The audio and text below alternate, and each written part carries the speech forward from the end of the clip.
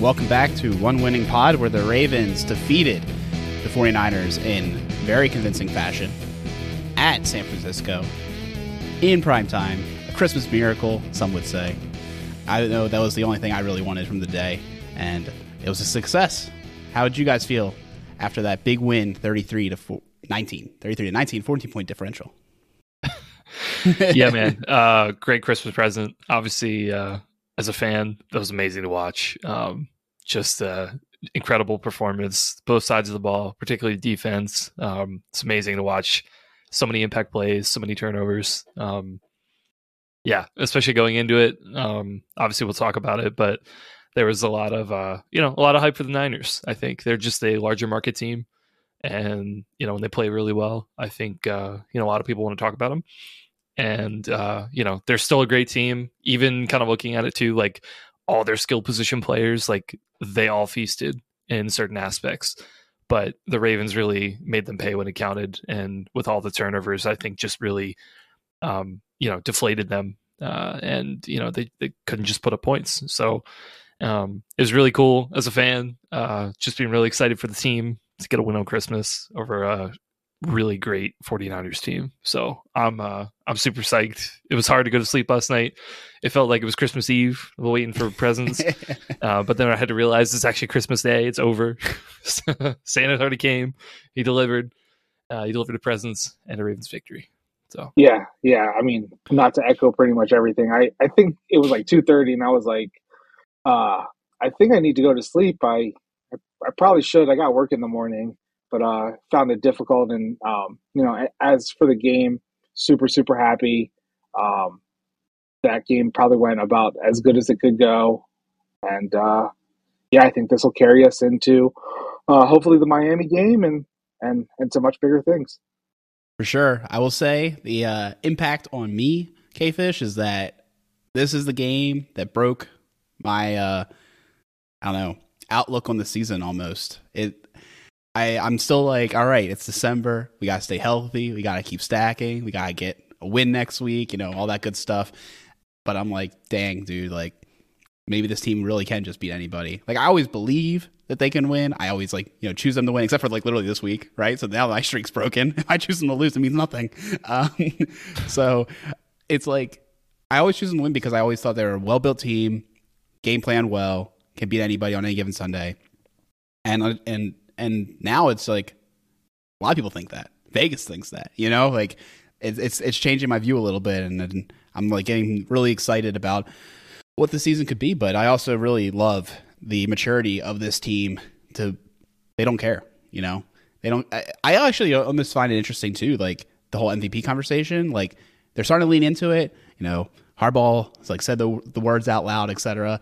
But at the same time, like the star of the show, Lamar doesn't seem to care. He wants to just get to February, and I love that goal. Yeah, certainly.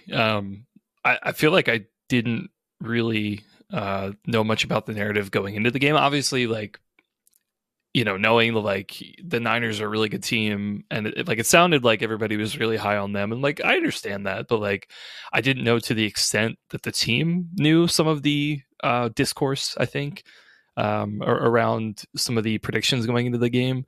It was funny. I feel like Lamar's post-game comments about Florio's comments about how the Ravens were going to get steamrolled by the Niners. I was surprised he responded.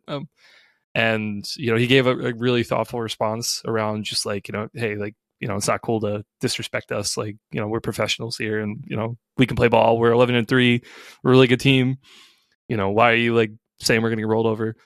But even Marlo, I think he mentioned something like they played them in team meetings. Now, whether that was actually true or not, I'm not sure. But I think the point is that the team, definitely acknowledges that they were the underdog, and they really leaned into that. And it's interesting where it's going to go from here, because now when you beat the champ, you're the champ now. So it's going to be interesting how that mentality continues to evolve, and players are going to keep focused because right now, like, they're top dog, right? They are no longer the underdogs. They have beaten everybody, and it's going to be especially important going into next week with Miami, because that's the that'll decide the number one seed. for the AFC and whether they get that first round bye that I assume that they're looking for. Yeah, the narratives have been kind of wild. Even I would say that it's gone back a couple weeks now. I know they were running one episode of on First Take of are the Bills the scariest team to see in the playoffs, and that was like 2 or 3 weeks ago. And the Ravens have kind of been doubted this whole time, and it just kind of bubbled up to this game, and you kind of see what that does. Kind of love this team. They just kept grinding. I mean, I think after all the talk about the media stuff, the Florio soundbite and all that is all fun to talk about because we stomped the 49ers. But funny enough, I was watching some of ESPN First Take, the Pat McCaffrey show this morning just to kind of see if stuff changed, and not all of them seem to want to lean into the Ravens still. So if Lamar likes that underdog talk, he's still going to have it. We're not going to have to do the we're the underdogs every time. They don't have to fake it. There's still a ton of doubt in the national media of the Ravens. Kevin, tell me a little bit more about this doubt. I'm curious. What are they saying? So Shannon Sharp said today, what happens when they're losing, ignoring the fact that we were down to the Rams a couple weeks ago. Let's see, Sherman. Sherman's been complaining about, I think, just like Lamar's MVP conversation. Yeah, he's definitely been. Which I mean, to be fair, I think is kind of legitimate from a statistical perspective. Like, I don't think that it's that far fetched. Now, obviously, he has a major impact that go beyond the stats. That is like definitely clear. But just from like a statistical perspective, like you look at it, like even if you throw in his rushing yards and like touchdowns, you're like, that's like, it's really off from even his MVP season a couple seasons ago. Sure. I mean that. If you ignore the 1-yard rushes that Gus has for touchdowns, and he converts half of those into passing touchdowns, and now we have no story at all. So, I mean, but yes, Sherman's been talking still. It didn't seem like First Take. It was their B team today, this morning. A team still had Christmas off day after, but it didn't seem that much talk went into, hey, the Ravens are good, Lamar is good. The 49ers didn't play well. Purdy didn't play well. So I think that even with the 30-plus points last night, they still don't believe. That's still pretty wild, man. Like, even like the Bills, like, I mean, I did watch that game. But yeah, they were explosive again, but they were playing Chargers. Like, come on, they almost lost to the Chargers. I mean, like, as a team, we know that's imploding. Like, yeah, they played hard. Now that they finally got rid of Staley, I think the players, that's something they actually play for, and like, don't discount that, right? I think that's definitely a real thing. I mean, look at the Raiders against the Chiefs. I mean, like, the Chiefs are in real trouble right now.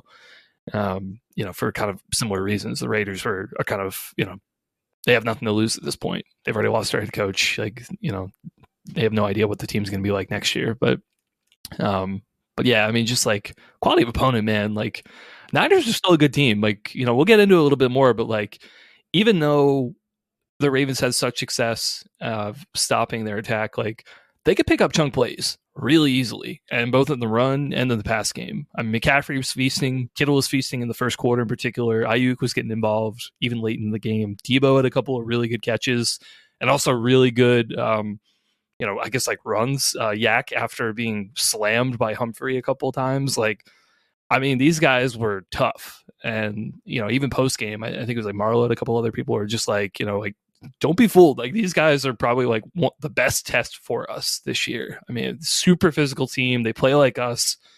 It's just, we got the best of them tonight. But don't look at them as like chumps. It's just, just look at, it's more about just like, look at us. Like, look at how, we played real good. but don't overlook these guys. So, but yeah, that's weird. Like they still haven't kind of given the respect we need. But hey, that's cool. Team's going to lean into that. So yeah, my guess is that you look at a win like this. We had 5 interceptions. You don't normally see that, and how much is that a byproduct of exceptional play by your defense, or is it just like bad play by the offense or fluky stuff? I can understand why they might want to pump the brakes because there's such a gaudy outlier statistic involved in this game. But I mean, I saw how all those picks happened, and I thought they embodied a lot of what this team's all about. Before we got to talk about the defense, I want to do one last thing, like talking about the overall game, and that's how big of a win was this relative to other regular season games in franchise history. I mean, we had a little bit of a conversation before the show, and I feel like it's up there, man. Like, recency bias. Obviously, it wasn't a home game, but in a way that makes it more impactful. You did it on the road, on Christmas, no less. Prime time. It makes it maybe even a bigger game, and against historically high DVOA, which, by the way, we're now number 1. Ain't the beer cold? But I mean, we've never seen a matchup like this in a long time. I think as long as DVOA has been recorded. Yeah, I guess we didn't talk about it, but obviously Peter's not recording with us. Family obligations because of the Christmas holiday. Merry Christmas, everybody! Happy holidays. But yeah. Anyway, we were talking about this with him after the game last night. As you do with Peter, he's always very into the historical side of the Ravens, and always looking back at like games and trying to see like, oh yeah, like how's this compare like a game like 20 years ago. But yeah, I mean, we're thinking about it, and like recently, like the only ones that maybe come close, that 2018 primetime game against the Chargers, that featured that was it, that Mark Andrews 64-yard touchdown or something. That was a pretty big one. But obviously, Chargers got the best of us in the playoffs in the wild card round. So, that one, like at the time, like, yeah, it was big, but, in the grand scheme of things, didn't amount to much. 2019 Seahawks, I guess we can't see it now because it's behind the 1-winning pod, but that's the Lamar picture right here, the 4th and 2. That was a big game. Obviously, Seahawks were really good, but it was a fairly early game in the season, so it didn't have quite the same weight as a game at Christmas. So that's not really the right one. And then 2006, a game against the Saints, that was another big one as well. I actually don't remember that one too much, but yeah, I mean, 2 teams 11-3 at Christmas, like 2 games left in the regular season. Like, I mean, that's got to be up there, like got to be top 5 in terms of like biggest road games. The only other ones like I can think of, I don't even think are that big in terms of like opponent, like that Monday night game against the Browns, that Lamar came back to win it. Like that was exciting. Don't get me wrong. Yeah. But, I don't think the Browns were like, one of the best teams that the Ravens have faced that year. It just happened to be a really good game. Yeah. When we were talking about this in the chat, the first one that came to mind was the Chiefs game at home, the night game. I know, yeah, that was super early in the season. I think that was week 3. I want to say that was week 2. Yeah, Week 2, yeah. But that one felt like a team we struggled to beat. We always found ways to kind of keep close, but it never got over that hump. And you had the Owe strip of Edwards-Helaire, and I think we drove down the field to win that one. That one felt big. And then the other one that popped into my mind was the last game against Tom Brady and the Patriots, where Lamar kind of dominated that team. It was also 2019. Yeah. Running left and right and all over the place, and then just making stuff happen. That was supposed to be still a good team. Tom Brady was still there.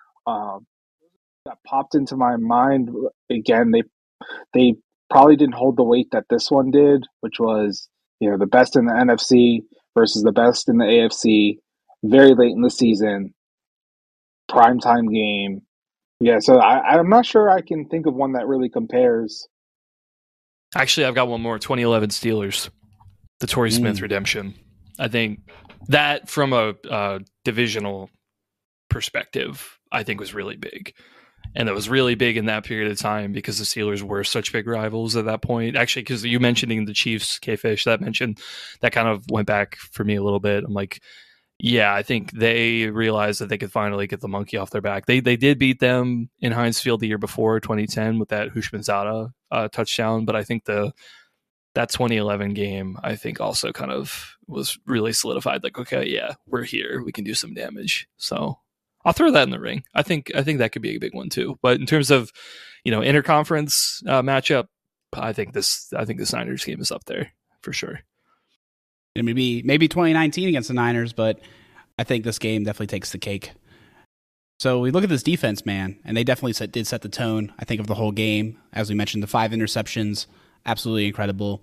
I kind of love that first one because I mentioned in the preview that, this whole offense stresses linebackers and safeties in the middle of the field there.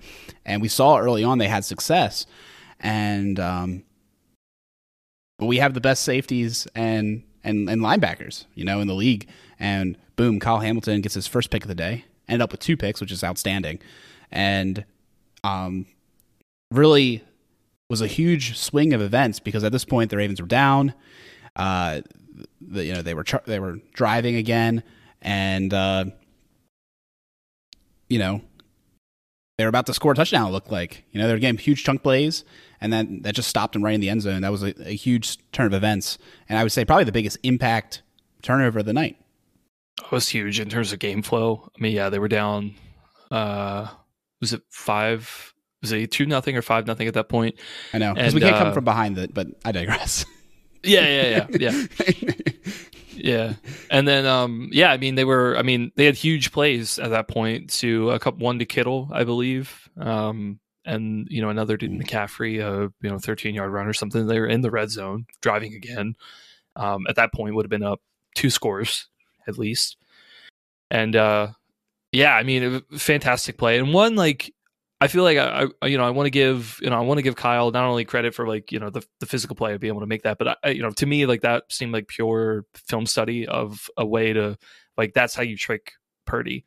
Because I think on that play, if I believe they had, they had a concept to try and put the linebackers in a bad position and kind of throw it over their heads in the back, and Kyle was playing safety on the other side of the field, and I think if I remember correctly, I think both of the routes that were on his side were just kind of short, dig routes or something like that. They weren't going to come into the end zone. And so I think Kyle was kind of standing over there, probably realized hey, nobody's going to be coming over on this side back in this quarter here. I'm going to stay and wait for the receiver to cross over the middle and then be able to make the play on the ball. And Purdy obviously, thinks that he has that open. And, Kyle's I'm watching the quarterback. I know where this is going to go. It's not going to go here. I'm going to go make the play over in this way. Purdy didn't even see him. He threw it too late at that point. Mistake was made. Kyle made him pay and, stopped the drive completely and, prevent the score. Huge swing, obviously. And, I think that was kind of the start of really rattling Purdy because he was, thinking hey, this is where things come open. This is where, I'm able to attack these defenses and manipulate people in a certain way.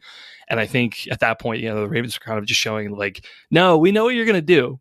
And we know you can try to do that, but we're going to be there and we're going to make you pay. And that, they were able to recognize it and they were able to make those plays to really make them pay. And I think over time, obviously, you end up with 4 interceptions from Purdy. I think over time, you could really start to see that. It was limiting the Niners play calling.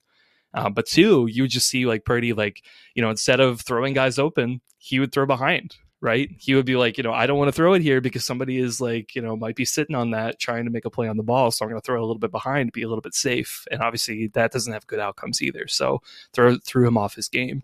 So yeah, excellent overall, and just from a defensive execution, film study, absolutely huge. I mean, we could talk about the other 3 or 4 of them, I'm sure, at length. Just how amazing plays they were. Yeah. The first interception was like you said, great film study. I think it was Marlowe or it was PQ said Purdy's a spot thrower, and that sounds like a dig, but it's not. It wasn't meant to be, and they kind of took advantage of that. And that play is kind of the epitome of that. And then I think you mentioned something earlier, some of the talk about the other interceptions being kind of fluky, and that just sounds like sour grapes to me. Like the second one was what was it? Stevens and Marlowe blitzing off the sides. Stevens hit it up and Marlowe picked it off. And then the third one was Hamilton off the Marlowe coverage. That's Mike McDonald, you know, being a madman, what he's done all year, sending cornerbacks on blitzes, throwing confusing blitzes everywhere. That's the interception was a function of how the defense works. So that's, to me, that's not a fluke. That's, I don't want to say that's a common occurrence because that sounds like too overconfident. I was going to say, I can't even remember a time where I saw like both outside corners blitzing like that. Like, to me, like, I mean, like, I agree, like, you know, there are exotic blitzes and things that you can do there, but like that to me was like, that's a super gutsy call. I mean, especially like Marlowe, I can understand, like, he's kind of playing the slot, you know, so you can kind of expect that from him, but like you're throwing him and Stevens, like your top cover guys, on a blitz to be able to make that play. Like, I mean, that takes a lot of guts to be able to do that. I mean, that might be fair. I think it was Baldy in one of his breakdowns said like this, the way it happened is, and kind of taking Marlowe out of the equation for a second, that blitz from Stevens was what forced was, Purdy did the right thing in trying to throw to Debo in the vacated spot. The safety was back too far, or not too far, but he was back playing, you know, his normal safety position. So I think they just took advantage of what they knew the 49ers like to do. I would have to go back and look and see if, you know, they send two corners before. It's probably very rare, so that's probably a fair point. But I still think it was a function of Mike doing crazy things, and he's done that all the time. I mean, the what was it, the Chargers game where he threw Pierce back into coverage on the very last play and made Herbert hold it for a second. Like, this is still, like, I'm sure you're right that the two cornerbacks from both sides come in probably isn't used all the time, but I mean, I just still think it's in the realm of possibilities coming from Mike. Yeah, no, I mean, I don't disagree. I think your point's well made. I was just saying, like, that particular alignment just seemed right to me, but I think you're spot on. Yeah, it's not fluky to expect like this is just how the defense operates. We're not going to sit back here and play, you know, straight cover 2, cover 4 like all the time, right? We're going to be mixing it up, put some different. Did spots. You see the there was one blitz?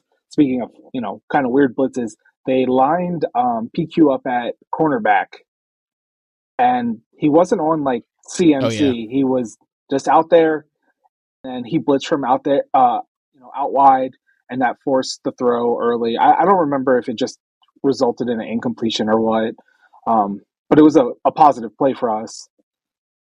Kind of those, you know, Mike McDonald just kind of drawing it up probably one day, and he was like, let's try this.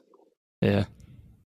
I do wonder, like, how much of this was like, okay, it's a big game, we would like to win this game, let's like throw things at the kitchen sink, or like how much we had still in the bag, or I guess like how often do we have this in our bag but we choose not to do it because we're like, we don't need, you know what I mean, like, because we don't want to like put everything on film or whatever. I will say though that one you were talking about, Kevin, with the two safety blitzes, I called that it would be a pick immediately because when those two guys blitz, not only did they blitz, but then like all of the coverage shifted in a weird way.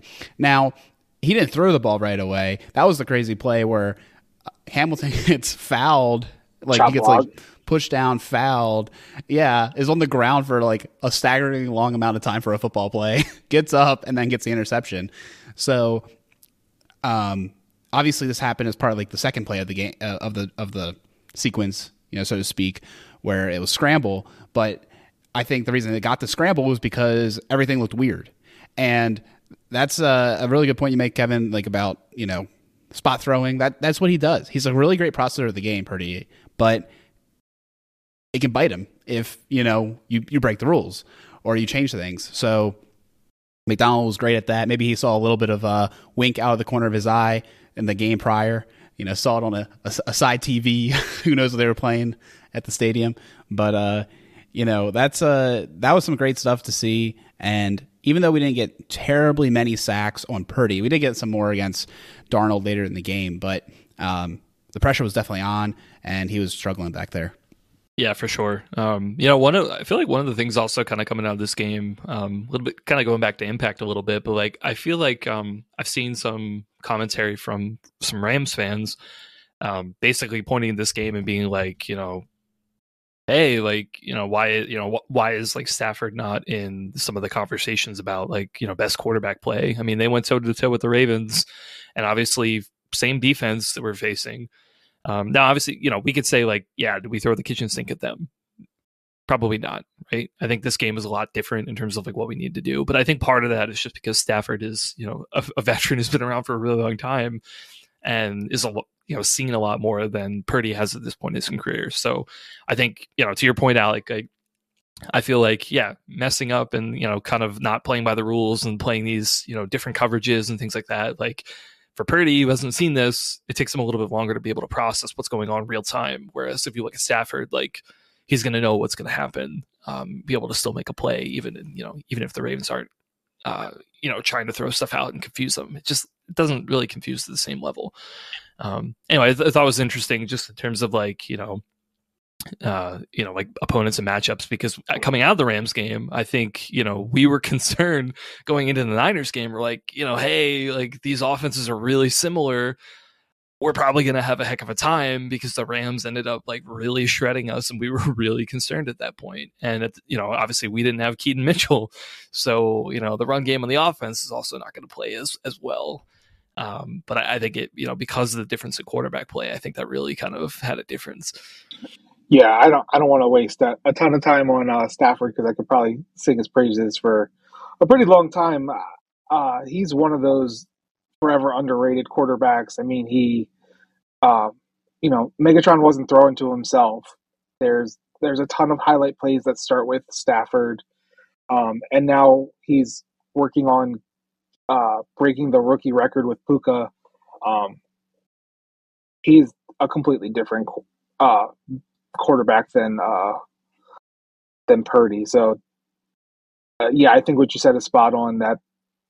That's why you see a struggle a little bit more with a veteran quarterback who doesn't need things to go perfect to be right. I mean, he had that I want to say the week before throw to Higbee where he hit him on the sideline perfectly. I don't think you're seeing Purdy kind of make those throws out of a function of their offense. It's not meant for that. He's supposed to hit his 3 or 5 step drop and then get the ball out. So I think that's a big point of why this game kind of went differently. And then to go back to your original point, Alec, about throwing the kitchen sink at the 49ers, I think, yeah, we definitely unloaded some bullets to say, but I really hope that wasn't all of them because, we're still going to see some good offenses and, everything goes right. There's a good chance we see that team again. Yeah. I will say, like, I think the big thing I have to say was the complimentary football that was played. The number one way they could have beat us is if they really leaned into McCaffrey. We didn't really have an answer for McCaffrey. They just ran out of time. We got high enough up that, with the turnovers, that they needed to score quickly.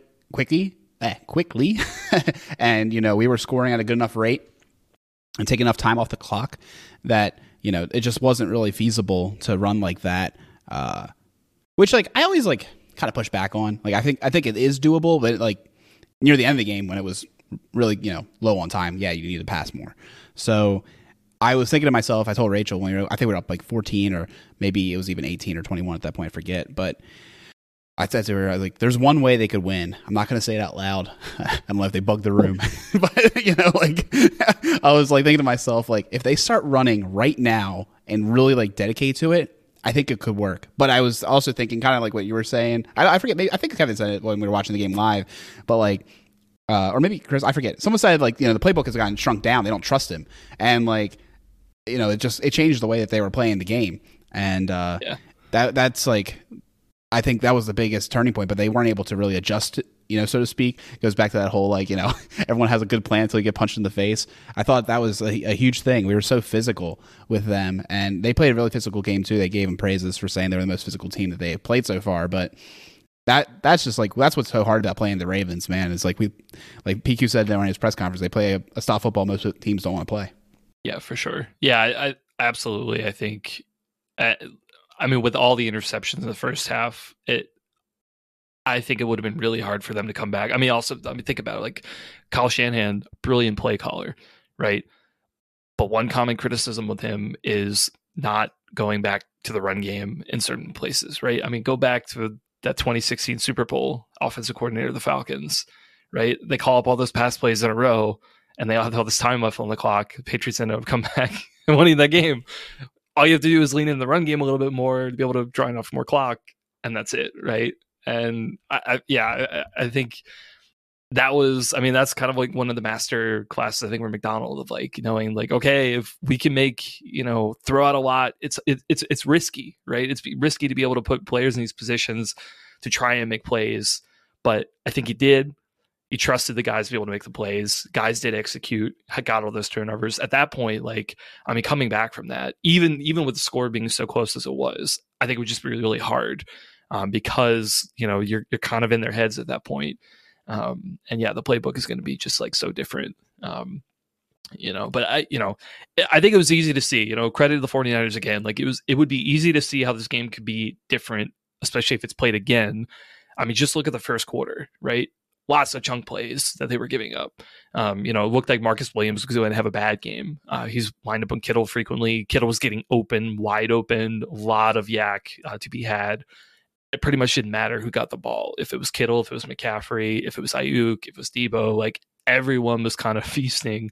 It just was in, when they would stack some plays together on the defense, be able to get them in third down situations, and then force Purdy to make bad decisions, that all of a sudden, things started changing.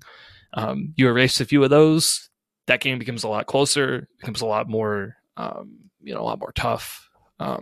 I think the guys are kind of right. It's just like everything kind of really went well for them this game, So, yeah, maybe a little bit fluky from that perspective, but I do think, kind of what we've all been talking about here, though, like, there was a lot of intentional decisions, both in the coaching, game plan, and the execution, that, all of it just came together and really had a lot of success overall. Yeah. I think, CMC, he did have a good game. Definitely won't discredit that. But I think you kind of saw the same thing that happened in the second half against the Rams, which is we started to rally to tackle, and you saw a lot of those, like, screen passes to him that would lose a yard, or go for minimal gains, that kind of put a wrench into that, what you were talking about, which is like, keep feeding CMC. He's actually the motor. He should be in the MVP talks, not Purdy. I think that's why they couldn't really do what you're kind of talking about, which is, keep giving him the ball. I think Rowan PQ, another masterclass game of tackling, being in the right spot. You had, I think we had another Van Noy tackle in the backfield on a screen pass or a dump off to CMC. I think they tried to do what you're talking about, Alec. I just don't think it was.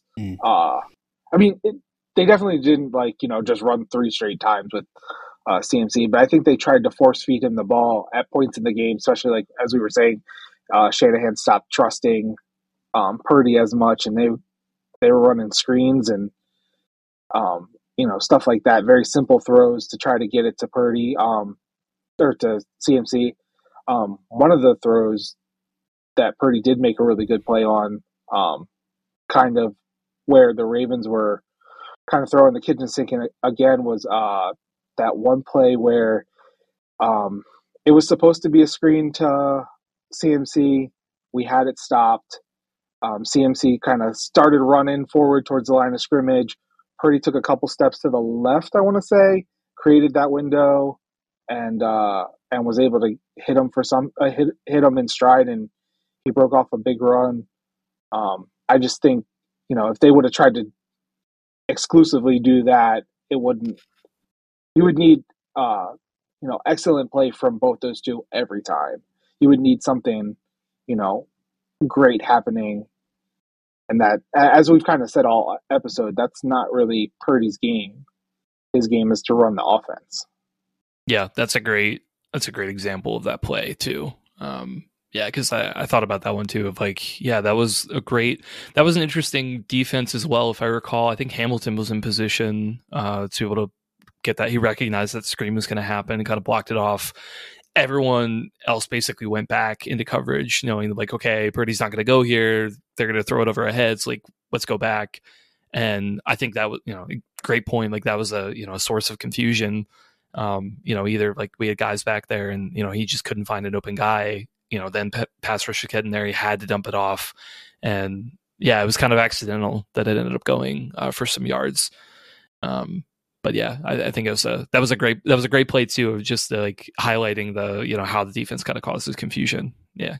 Guess we'll end the defense talking about how our 1-year mercenary veterans were the ones who got all the pass rush. Van Noy, Clowney, and Urban leading with 2, which was awesome. Love to see it. And I just think like it's so special. That's why I think this team is special in a way. It's not going to be often that you have all these low-cost mercenaries producing so much, and then all these fourth year about to leave your team players or like, need to be re-signed, or you're losing on players having breakout years, or the best years of their career, etc. It's like this is a special team. Every year is special, but I feel like this year is going to have a lot of turnover going into next year, just kind of inevitable. And just I want to relish, this group of men. I think I saw a stat that the Ravens are like top 3 in current cap that is a free agent next year, to kind of hit home on the, like, this team might not be even close to as constructed next year. And, going to your point about, the veteran mercenaries, I think that's how good teams are kind of built. I think specifically of the Eagles, the one year they won the championship, they had I want to say his last name was Babin, situational pass rusher. The other Bennett brother, I think, was on that team, situational pass rusher. I think Sue was on, or was it Haloti, or was it Sue at that point? They had someone, another big body, had been on the team for just that year. I think that's a very common thing of good teams. You're going to get these veteran guys. I mean, granted, we've had to lean into them way more than the guys that I'm mentioning from the Eagles, but it's a very common thing to have these guys that are 15 plays, 20 plays, just run hard for your couple plays, and disrupt the game. I mean, I would even say that to some degree that the 49ers have tried to do that as well, going out and getting Chase for a rental. Now they just signed that defensive tackle from the Chargers. And I think they have another, is Armstead on a 1-year contract for the Niners? I'm not sure. I'm sure. Yeah, I'm not positive on that one, but the point being is, like, if you're a good team, veterans, to come in and make plays, and today was or the other day was Urban. It's been Clowney for most of the year. I think he's 2 sacks off of his career high in a season, and I think he's already beat whatever his career record for a season for pressures. Yeah. Yeah, for sure. I mean, he's playing great. One of those urban sacks was basically Clowney on that one too. I think it was Darnold ended up getting out of him, and then Urban was there to be able to clean it up. So yeah, they're all playing really, really, really fantastic now. I was going to add there was one guy we talk about a lot. Certainly I really like him, Roquan. In this game, like statistically, it's interesting. I feel like he kind of mirrors Lamar a little bit. We were talking at the top where, statistically Lamar's season, like, not necessarily like high and above the rest in terms of just stats. Impact on game from like the eye test, yes.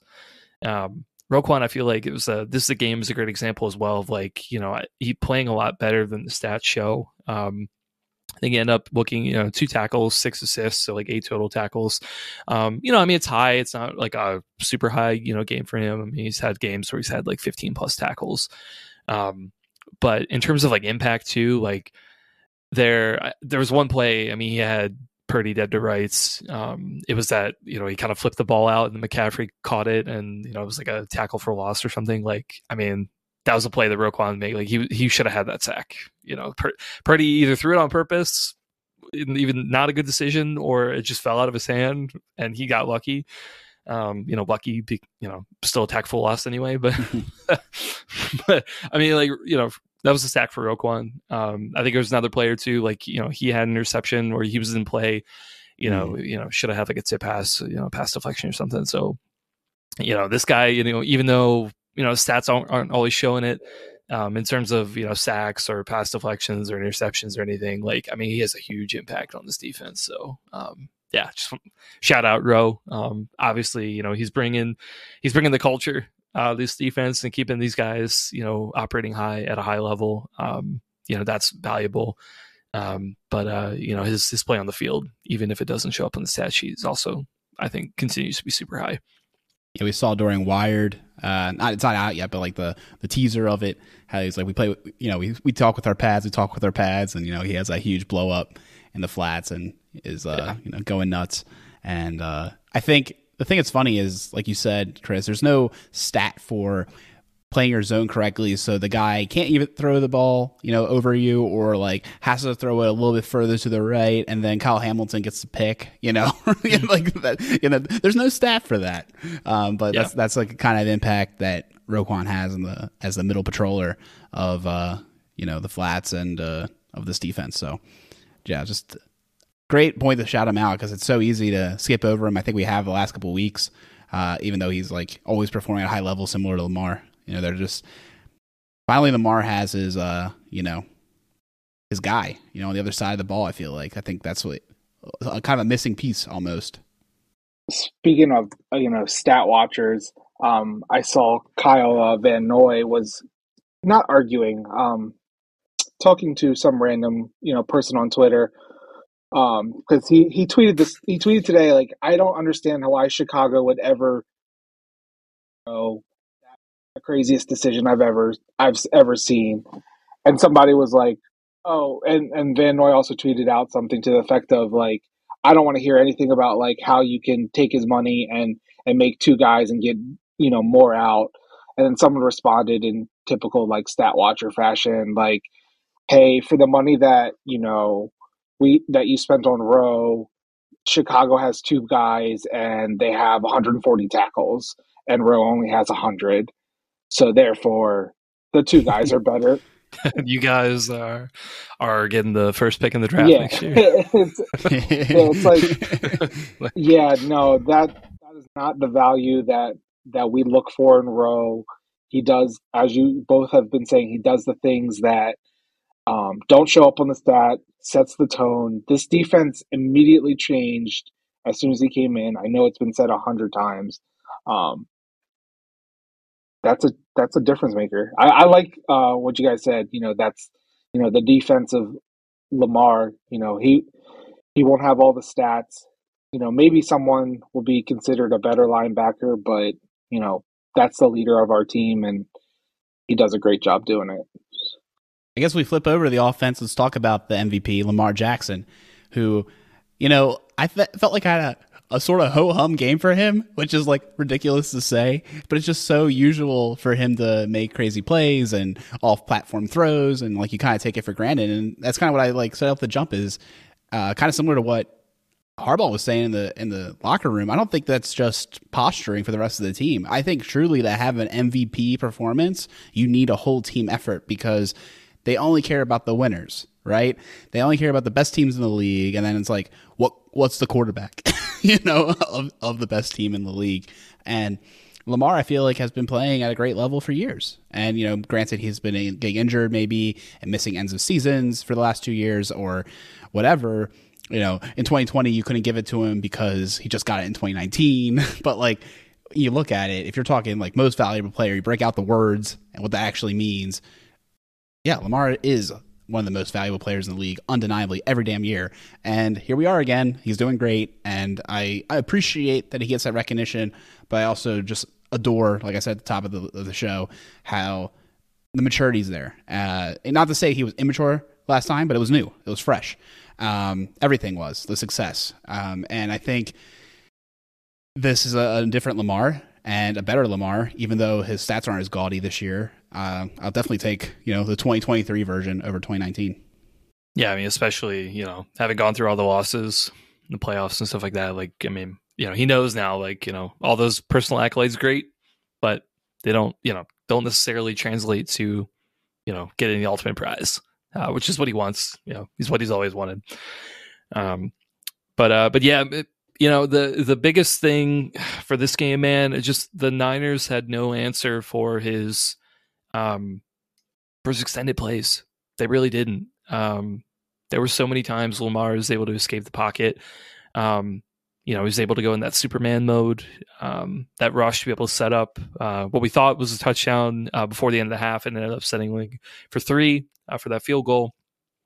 Escaped the pocket, escaped a sack, and then ended up gaining 20 some yards on a rush play. Again, it ended up having all these 49ers just whiff on tackle. Fred Warner, who had an incredible game, all-pro linebacker over from Niners, very good player, just missed the tackle. Just was not in the right position to be able to make a tackle on Lamar. He ended up picking another 10, 12 yards off of that.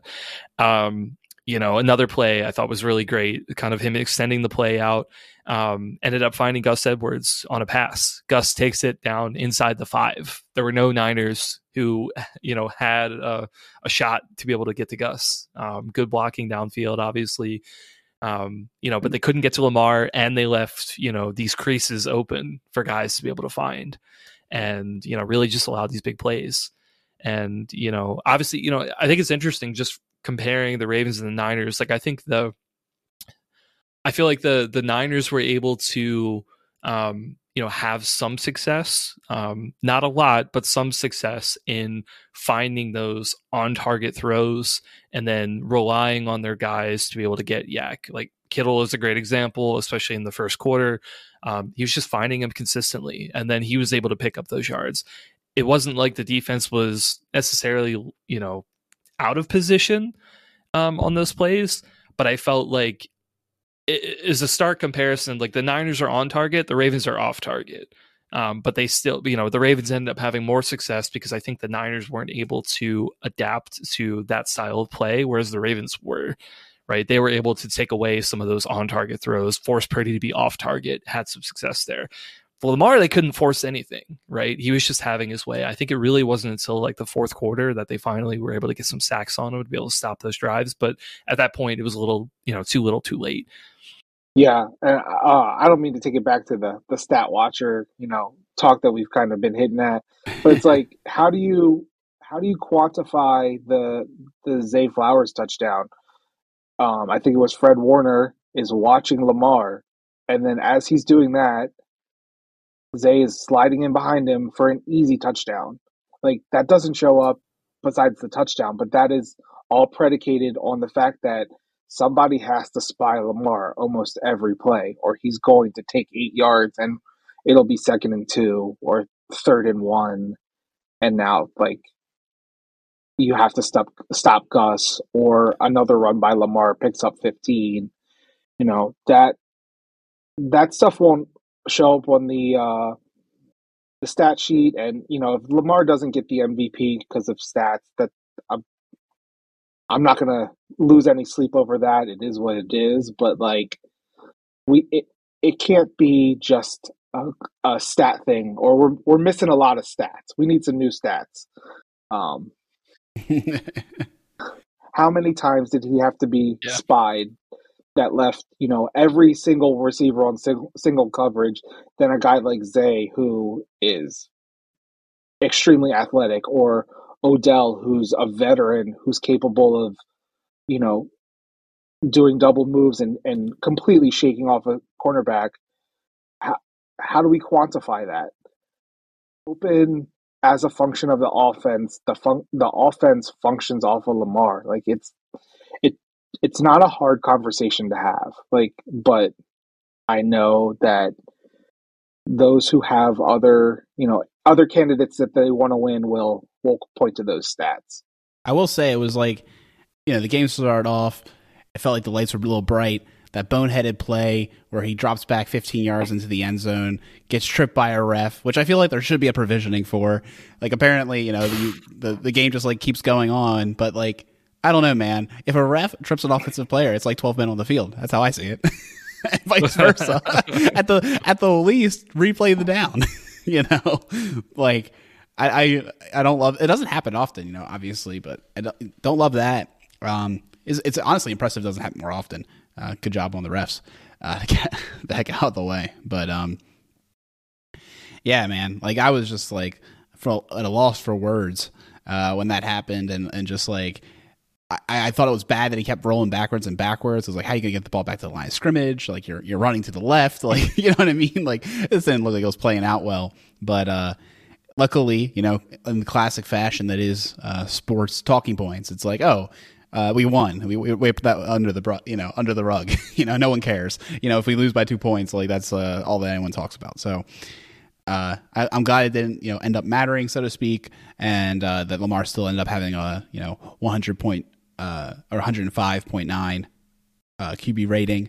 But definitely hate to see it. One of those 2 sacks on the day, and that's tough. And I also thought Lamar, if we're just being nitpicky, like, he didn't run that great. He had that one amazing vintage Lamar run for 30 yards, but otherwise he ran for 2.5 yards a carry, got stuffed at the goal line.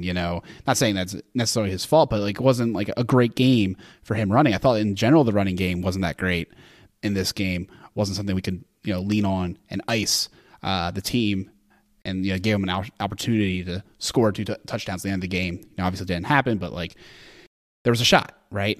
And for all the love Lamar's getting, I feel like this offense didn't quite pass all the tests I gave it, going into the game, as far as, can you ice them on that, last drive to really end the game? Can you, score a touchdown at the end of the half, not a field goal, to like, really like, put the stops on them? And, it's nitpicky stuff, obviously, but it's stuff that you want to see them clean up a bit. 28-yard field goals are the worst.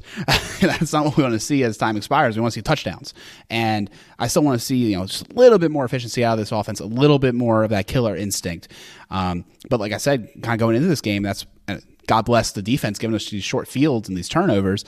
I was like, man, guys, like, is this offense really going to be that productive without Keaton? Like, are they going to be able to figure it out, in this week, to like how to make explosive plays? And obviously lead on Zay, and 13 targets for 9 catches, 72 yards and a touchdown. Like, that's amazing, and love that we have that in our bag. But I don't know if that's necessarily even enough. Like, I want to see more. I really do. I want to see more people involved. It kind of, likely had a nice game, but other than that, it's like all the other contributors really had weak games.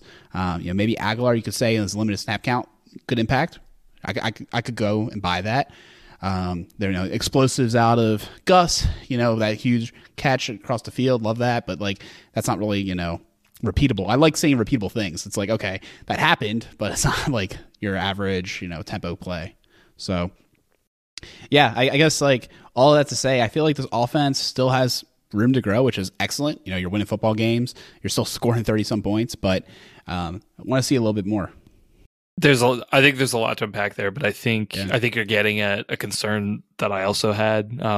And I feel like I kind of want to take it back to the play that K-Fish mentioned, because I feel like that kind of encapsulates what Munkin had to do to be able to adapt to Keaton going down and not having as irreliable of a run game. I think, and the answer for that play was basically confusion of alignment. I think was really that made that play work. And I think it was Orlovsky. I think K-Fish. I think you posted this in our group chat before, but basically, like, Stanley had swapped places with Kohler, so Kohler is in the left tackle spot, Stanley's out wide, but they're aligned correctly. But it wasn't just that; it was like they exited the huddle with only a couple seconds left, so they got set, which was incredible. You know, thinking back to these Roman offenses where, you know, illegal formations were, you know, all the rage, right? So they were able to get that. They were able to get aligned only with a couple seconds left, not have a penalty on that. The Niners were obviously confused, like, what the heck is going on? Who's covering what? So they have that point of confusion, and then they end up faking, I guess, a toss to the right to Edwards. And Lamar is able to going right, and everyone is flowing right to be able to that play, and then Lamar just throws it to Zay, you know, behind everybody to be able to get that touchdown.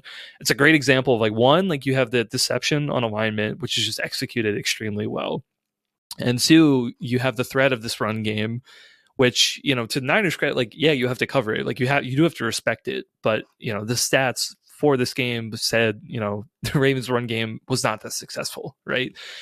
So I think that in the short term really worked, but those sort of trick plays, I think, are going to get harder and harder to have happen, right? And so that's kind of where I think where you're trying to go, Alec, is basically like, you know, yeah, it did work this game and it worked really well, and like, that's awesome, but that's not sustainable, right? You can't continue to have these sort of trick plays, you know, if, you know, defenses aren't going to respect your run game, right?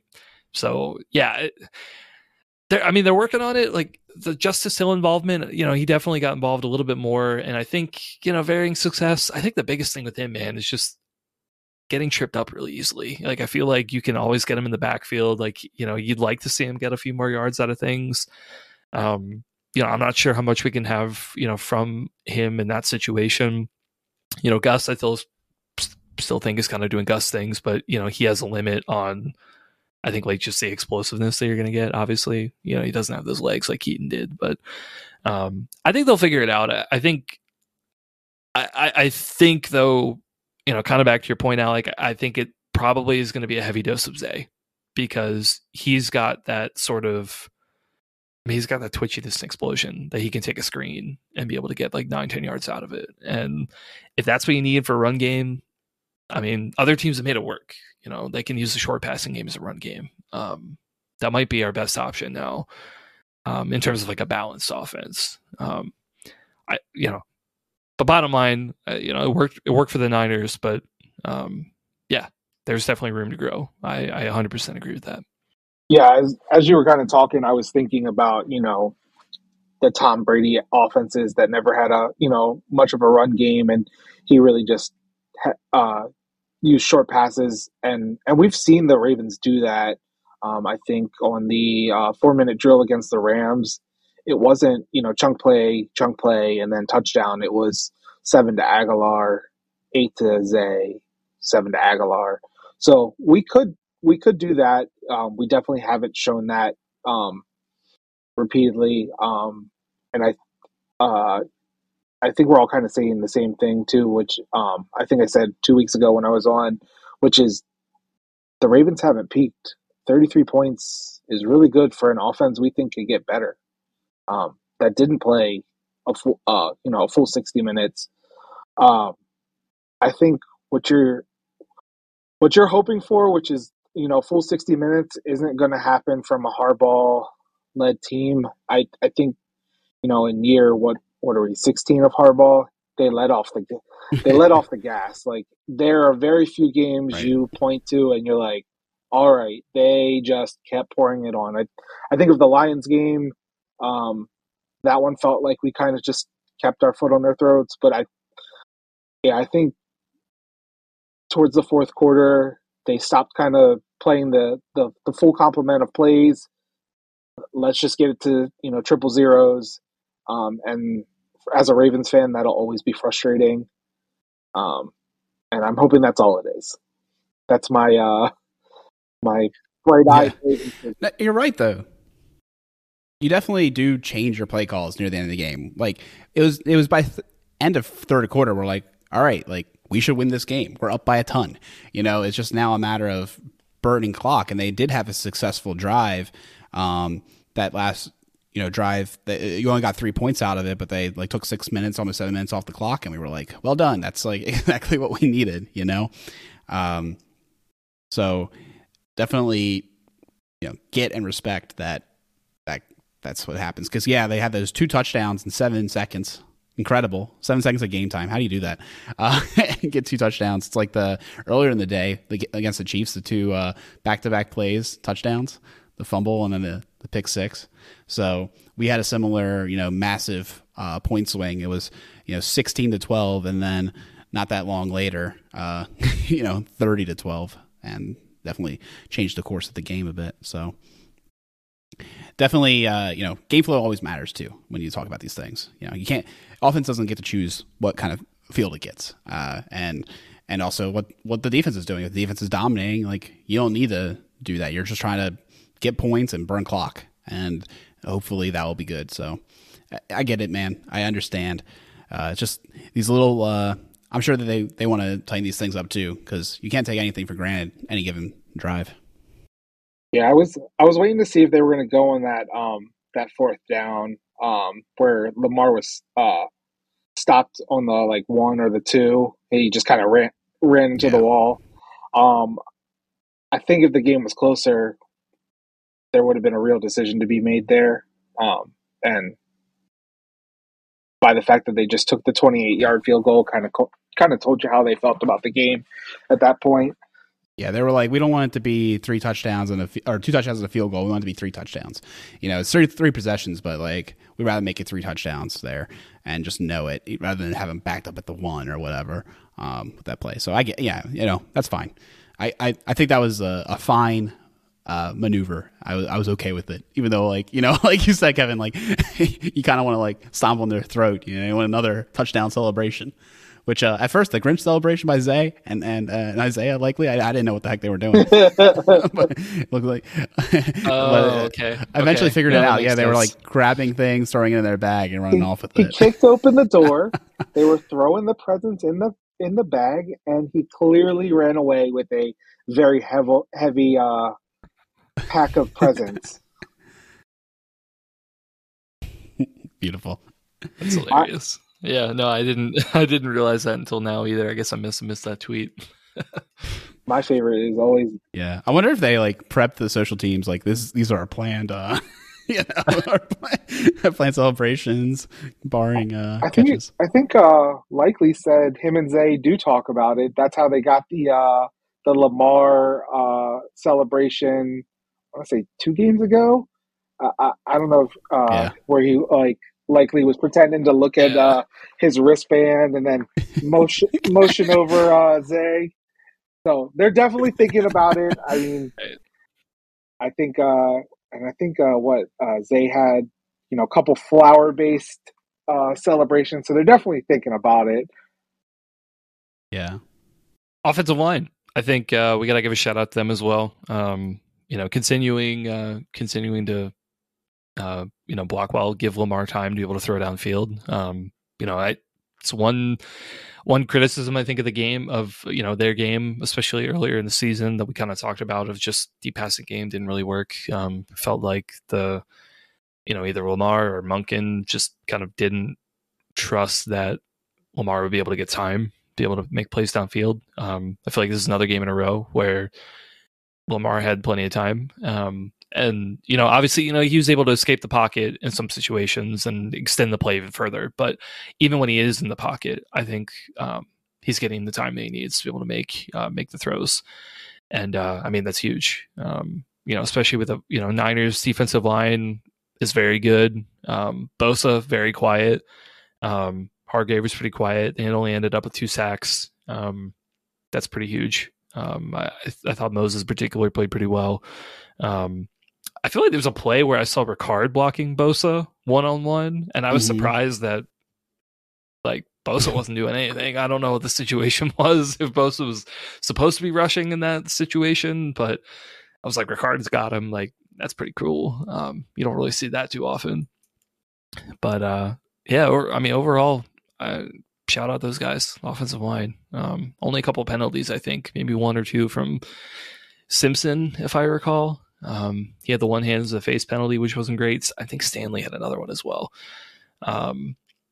Those do happen. Obviously, you don't want to see those, but overall, I think they played pretty well. Yeah, I think you saw way less bull rushes of Stanley ending up in Lamar's lap, so that's always positive. There was definitely still some of them. I also saw they kind of gave Bosa the Donald treatment. A couple of times he was double teamed with a tight end chipping as well. So they were definitely determined not to let him ruin the game. But I think this O-line did just enough today. I wouldn't give them a gold star for it, but it's it's definitely was better than the last couple weeks. And I think it's always helped out by Lamar and his running ability. Yeah. I love it, man. It makes me happy that the line probably is what it is at this point, but it looks like we have some ways to mitigate against some of the best, pass rushers that there are. So I guess we'll take it.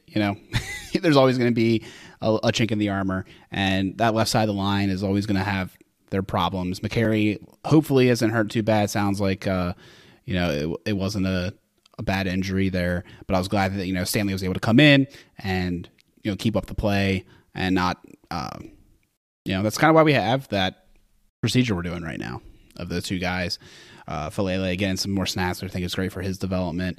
And yeah, I think upgrading Simpson in the offseason is a priority. Obviously, it's really hard to do much, allegedly, with the cap situation, but I think that they can figure it out. And hopefully, we'll see, if Cleveland plays, better, or ends up replacing Zeitler if he goes in free agency, et cetera. There's going to be a lot of turnover on the line. That's for sure. There's every year there's the consistency metric of returning linemen, and we're definitely going to have an upheaval, it seems. So it's time for us to start figuring out those pieces. Obviously, I guess for the future, but enjoy what we have right now. Want to roll into MVPs? Yeah, I was going to say at this point, let's go into MVPs. Kevin, who you got as our fill-in correspondent? I don't want to take the easy one of Lamar, so I'm trying to think of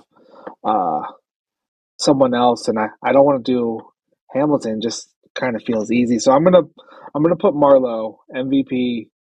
I think you saw his comeback to CB1 status. He had an outstanding game. The one Hamilton interception was because Marlowe was playing defense for like 10 seconds, and he was right there in the hip of whatever wide receiver it was. I think he had a great game. He got an interception for being in the right place. The only thing I would critique was the lack of tackling on Debo on those two hard hits. But yeah, I think it was a great game for him, and just trying to go away from the obvious ones. So that's my pick. I gotta go Lamar. I feel like you mentioned all of them right there, K-Fish. Yeah, I mean, I could maybe say Zay, but honestly, I feel like it's Lamar. Talk about it a lot. Yeah, Niners just had no answer for his ability to extend plays, and his elusiveness is second to none. Yeah, I mean, he played great. Definitely one of his best games this year. And I feel attacked by Kevin because I was going to go Hamilton. I'm in the bag for him. But I think the thing is with Hamilton, right? He has two huge interceptions, great plays at the line of scrimmage, and made us all gasp when he got injured. But it seems like he might have escaped anything serious. And to me, there's probably only two players other than Hamilton that I'm most scared about losing at this point. And he might not be, and he honestly might be number two. So I think that means a lot. you know, and that's why he needs to be MVP, particularly with the level of game he had. You know, gotta appreciate it, gotta respect it. So, Hamilton, you got my MVP. And like we mentioned, you know, later in the week we'll be talking about that Miami game at home, 1 o'clock. Wasn't flexed. That's fine by me. Let's get this game, like take our lunch pail, so to speak. Normal 1 o'clock game, and smash them. Finish what we couldn't do last time. You know, we had a great game until it wasn't. The second game of the season last year, and this time we gotta finish. And I hope we do. I can't wait to be with you guys, enjoying the game, and let's hope we can get that dub. But until then, you can interact with us on Twitter, OneWinniePod, email us onewinniepod@gmail.com, or even hit us up on Threads. We'll see you there. Go Ravens.